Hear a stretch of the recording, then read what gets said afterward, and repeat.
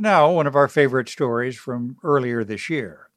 Those of us who share our lives with dogs have been on a walk at least once when squirrel! Off they go, pulling us behind like a tin can. That happened on a winter's day in Washington, D.C. to Gina Ippolito when Pemba, her lab shepherd mix, began to run. She went to cross the street at a faster pace than I could handle on the ice. Gina was 5 months pregnant with twins. I fell, slid on the sidewalk, landed on the ice, broke my wrist, and also then hit my belly. Gina Ippolito went to the ER. Her babies were fine, but she spent the rest of her pregnancy with her arm in a cast. In fact, a study from Johns Hopkins University says that walking your dog is a very common way to get injured. Go say hi. We went to a dog park in Alexandria, Virginia to investigate and throw some balls. Of the 24 people watching their dogs race around like jolly maniacs, 2 knew others who'd had their arms pulled out of socket walking their dogs. 1 knew of somebody who'd broken a collarbone.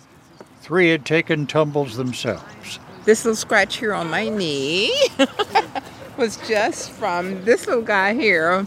That's Joycelyn Coleman, rolling up her pants leg to reveal a 3-inch scab. Her little guy is the majestic chow mix, Blaze. Ms. Coleman says she was texting when he saw squirrel. He pulls me back, of course. I fall down. I got up, dusted myself off. I was fine. Ms. Coleman says she's the one at fault. Blaze was just doing what dogs do.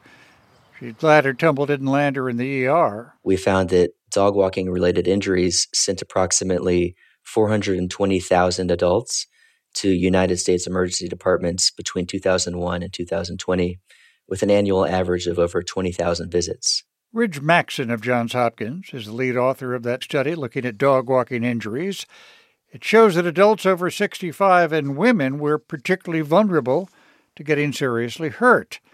But Mr. Maxson says the benefits of dog walking for the owners, like exercise and emotional well-being, who's a good boy, outweigh the risks. He says just exercise more caution. We recommend avoiding retractable leashes, as well as using shorter leashes, and most importantly, remaining aware of your surroundings and avoiding distractions for yourself, such as texting while walking, as well as your dog. So that can look like avoiding busy schoolyards or other areas where you know your dog is more likely to get distracted. Watch out. Don't want to blow out your ACL. That's another way to get injured, is have a dog slam into you while you're standing in the dog park. Back in Alexandria, squirrel! Mark Voss says that his 2 big hunting dogs rolled into the ground a few weeks ago in the rain. Actually, I have a little bit of tenderness still in my hip.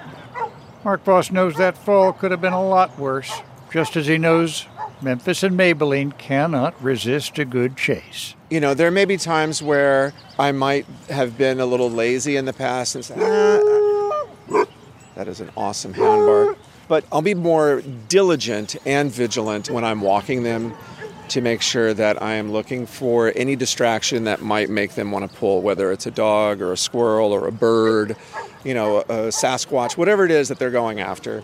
I just have to be very proactive and careful. Our other dog owners say leash training helps keep them on their feet, and they're good boys and good girls. Well, they say, so do those treats.